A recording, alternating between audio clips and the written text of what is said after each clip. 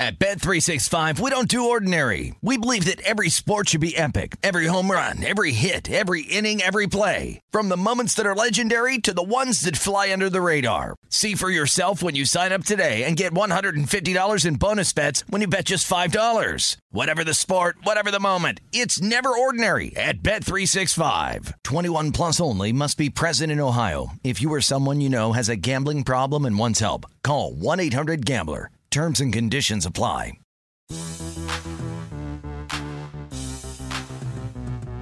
What's going on, and welcome into the Pelicans podcast presented by SeatGeek. It's a game day edition as the Pelicans welcome in the Oklahoma City Thunder. Game one of a three-game homestand for New Orleans, and they are desperately needing a win as they enter tonight's contest at 1-10. And joining us now is Andrew Schlecht, who covers the Oklahoma City Thunder for The Athletic, as they will be our first opponent tonight on this homestand. Andrew, I appreciate the time. How are you? I'm doing great. Ready for some basketball, man. Yeah, we are too. And I know both teams have struggled a little bit here, but Oklahoma City now 3-6 through 9 games. I know expectations a little different for the Thunder compared to the Pelicans here entering the season, but how would you summarize their performance so far through 9 games? Yeah, it's been a bit of a roller coaster. They started off horrifically.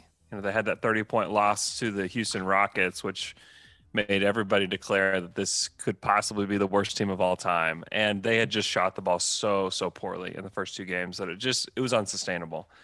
Shea really started off the season really bad, but he's gotten back on track. He's been tremendous in the other 7 games. And then, Josh Giddey has been a really nice piece for them so far. He's very young. He's 19 years old, but he's contributing at a pretty high level already.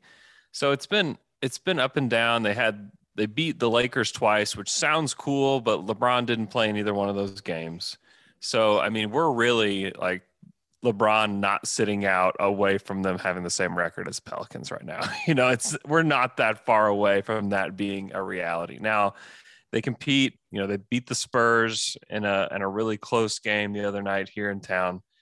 And they just try hard. This team just tries hard. And the thing that they're struggling with is just making baskets. So we'll see if they can turn that luck around tonight.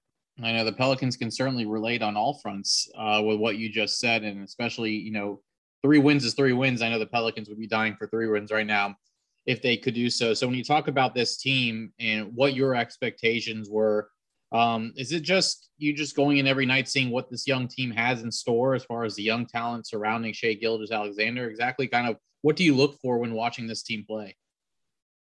Yeah, you kind of hope to see a glimpse of the future with some of these young guys. Not only Shea and Josh Giddey, but Jeremiah Robinson-Earl, who started 4 games of the 9 so far, has been just a solid contributor. And then you have the wild card of Aleksej Pokusevski coming in off the bench. You just literally never know what you're going to get. And, Mark Daigneault's been really interesting this year with the roster, and he'll even just flat out tell you, there is no rotation with this team. So Poku started the season, he's getting 6 minutes a game, and then he got 18 minutes, and then he's back down, and he's back up. It's just all over the map, and guys will play. Theo Maledon played a bunch to start the season and then didn't hardly play at all against the Spurs. They're just trying stuff. They're really just want to explore the roster as much as possible to see what they have. And they're sending guys to the G League. They're going to send other guys to the G League and bring the guys that are there now back. So honestly, what I'm looking for is, do they have anybody that can stick around when they want to try to be good? Which I would guess would be in a couple of years, they'll probably press go with what they want to do with this roster. And is Darius Bazley consistent enough to be a good player? I don't know. He's had good games. He's had really horrible games. I think that for sure right now you can say Shea, Lou Dort, Giddey, Kenrich Williams, and then maybe the list stops there. Maybe it's Jeremiah Robinson-Earl can kind of sneak in there and be a guy. Poku is a wild card.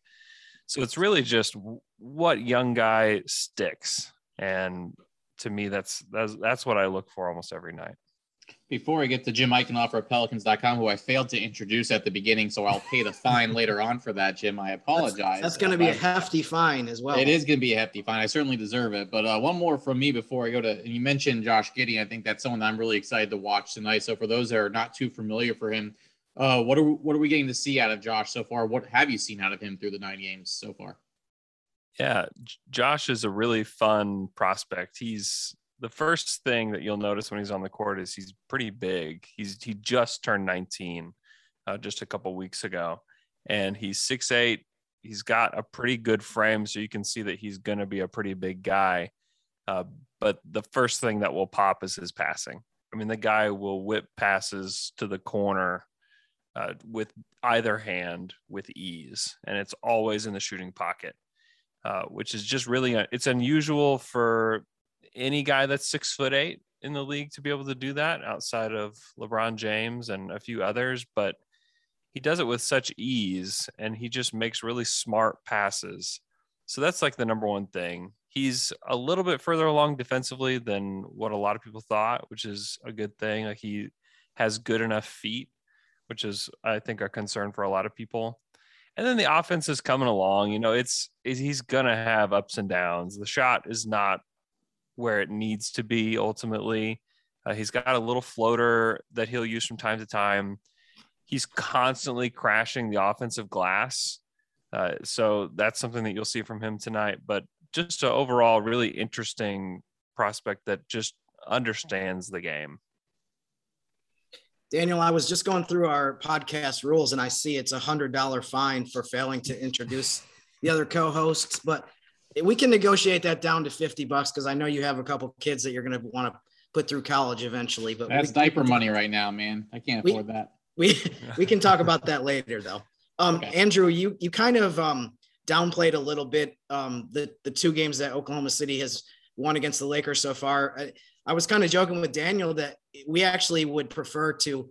We could have spent like 15 minutes on this podcast just kind of talking about your 2-game series with the Lakers, since the Pelicans have their draft pick next year, kind of replaying the play-by-play, going through all the highlights and stuff like that. But nonetheless, we appreciate the work that the Thunder have done so far in helping the cause.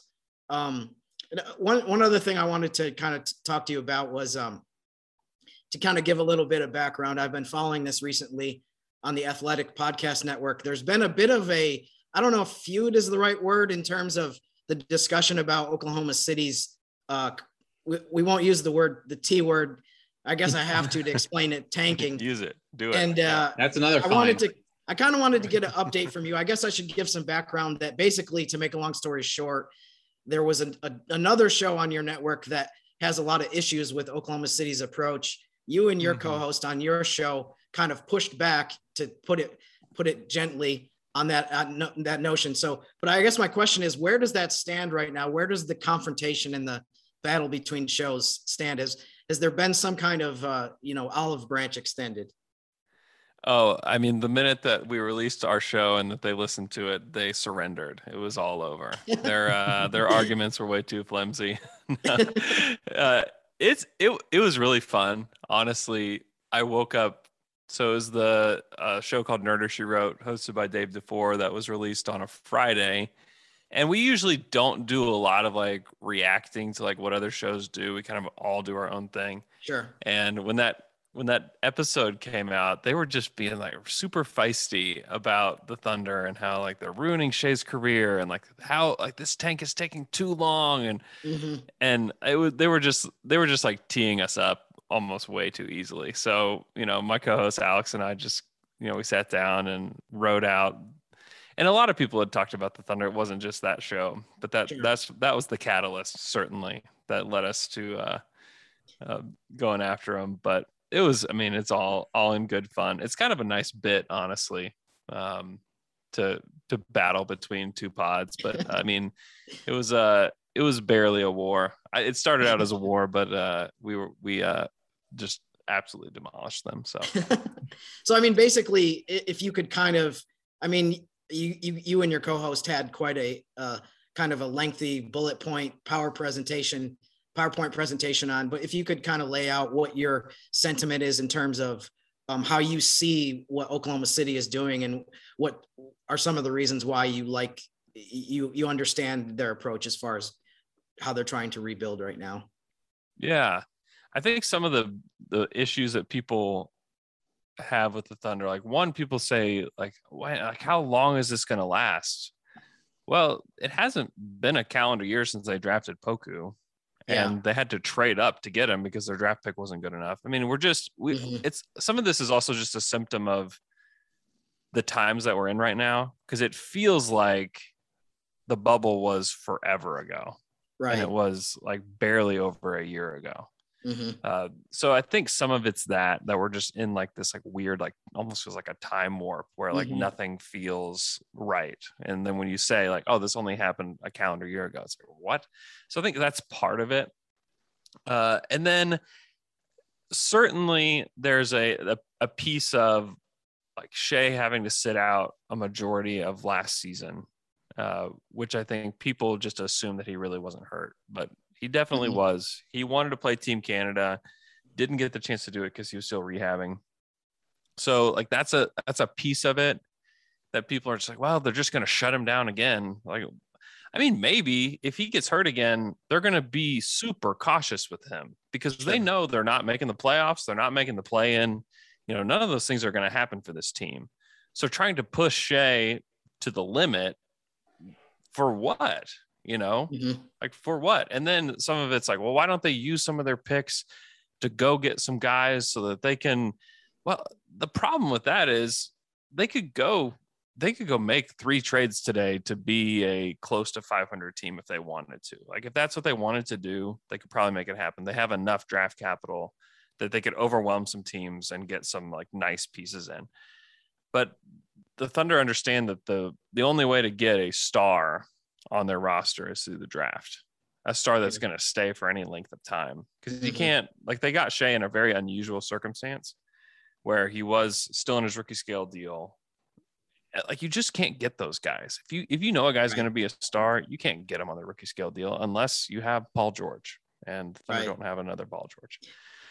So the misunderstanding comes there is like you want them to just be mediocre so they can get the 12th pick and then be basically in the same spot to start next year. You know, they want to pick in the top 5 in this next draft. They would like to have Paulo, or they'd like to have, you know, Chet or somebody like that to join the team. And then like the ceiling gets a little bit higher as long as they hit on that guy. So, I mean, that's the direction they're going. They understand like free agency will never be an option for Oklahoma City. I mean, it wasn't an option for them when they had Kevin Durant and Russell Westbrook. They couldn't get anybody. You know, the best free agent they've ever gotten is Nerlens Noel. Like Nerlens is nice, but Nerlens is not a game-changing player. He's a backup big. Like that's what they got. So you just can't rely on free agency. And then through trade, I mean, they even saw it with Paul George. Even though he re-signed, like the guy stayed 2 years and then he was gone. So it's too much of a roll of the dice to be like, okay, well, we'll just go trade for Karl Towns, or we'll go trade for Bradley Beal or somebody. And one, those guys aren't available. 2, if you do they want to stay here? It's more likely that you get a guy to stay here for 8 years if you draft them. If you trade for them, like, does Beal want to live here? I mean, the answer is probably no. Sure. So that's the approach, and that's why they're doing it. They want to win a championship. You know, that's the stated goal. And if you really want to get there, it's very difficult, and the odds of it actually happening are very low. But they're going to try. Sure. Yeah, I think the example that you gave of Shai Gilgeous-Alexander with the end of his previous regular season and then into the offseason was one of the most textbook cases I've seen in terms of media coverage, where the last part of the regular season, everyone from the outside was saying, oh, they must have shut him down because they want to lose games and he's not really injured. But then when you get to the summer and he's not playing for Team Canada, I think a lot of people were like, oh, wait a minute. He must actually be injured. But you heard a ton about the part about him not playing for Oklahoma City, but then the part about him not playing for Canada kind of got swept under the rug or kind of wasn't really brought up. So, I mean, for me, when I heard that he wasn't playing for Canada, it seemed like it was an instant thing of like, there's no way that he sat out intentionally at the end of Oklahoma City season. But, that was just an interesting kind of sequence of events, I thought, from last year.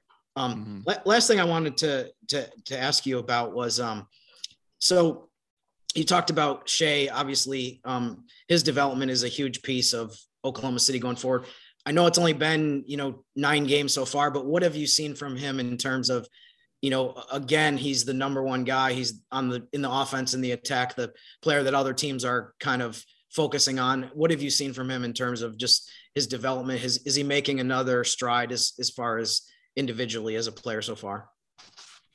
Yeah, I kind of think so. He had 10 assists against the Spurs the other night, and that's not really his game. That hasn't been his game, but he didn't have his shot going, and he needed to find another way to help create for the team. And so he took that upon himself to do that, which was pretty impressive, because a lot of guys that are just kind of scorers, it's hard for them to just pull out a 10 assist game and, help your team win. Like, not only that, but help your team win. So, and he wasn't, it was kind of funny. Mark Daigneault talked about that after the game, and the phrase that he used was like that Shea wasn't hunting assists, which was funny because like the ultimate assist hunter was Russell Westbrook, who played here for forever.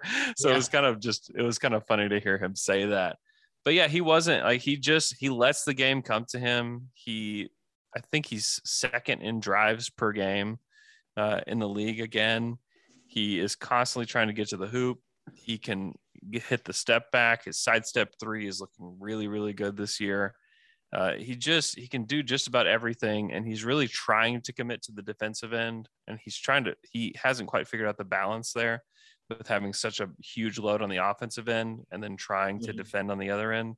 He obviously has the tools to be a good defender. He's got really long arms. He's like, his timing is impeccable, but still, I think that there's a lot of lapses there for him. But offensively, he's going to be just an absolute star. Like, I just don't see any way around it. If he can get his free throws up to around, he's at 5 a game, I think, right now. You can get that up to 8, and then you're up to like 25, 26 points per game. Then like you start to become one of those like good scoring guards. So I think that, the Thunder have really loved having him here, and I think he's appreciated the investment that they've made in him, and that they understand kind of who he is and what he can bring to the table. And the Thunder have, made it a point to hand the team to him because they believe in him. Let's wrap up with tonight's game between these two teams. I think it's fair to say that the Pelicans are looking at the Thunder as maybe this is a chance for them to get back on track tonight, but I feel like the Thunder are saying the same thing, as this is an opportunity for them to get a win over the Pelicans. What, I guess, sticks out to you about tonight's matchup, whether it's a certain player matchup? I know Brandon Ingram and Herb Jones are still questionable, two vital pieces to this team right now. Of course, no Zion Williamson, but what sticks out to you about the matchup tonight between these two teams? Yeah, I'm just interested to see how the Thunder defend tonight, because they started out the Spurs game with like very little physicality, very little effort. And if they play like that, I always kind of give the nod to the desperate team, and the Pelicans are like much more of the desperate team because the Thunder just won 2 in a row. And I just wonder if this young team is going to be kind of feeling themselves a little bit coming into New Orleans, seeing, all the guys that may be out. Like, if BI doesn't play, I think that's a really big deal, because then it's like Devontae Graham and, Valanciunas, I think would probably be the guys.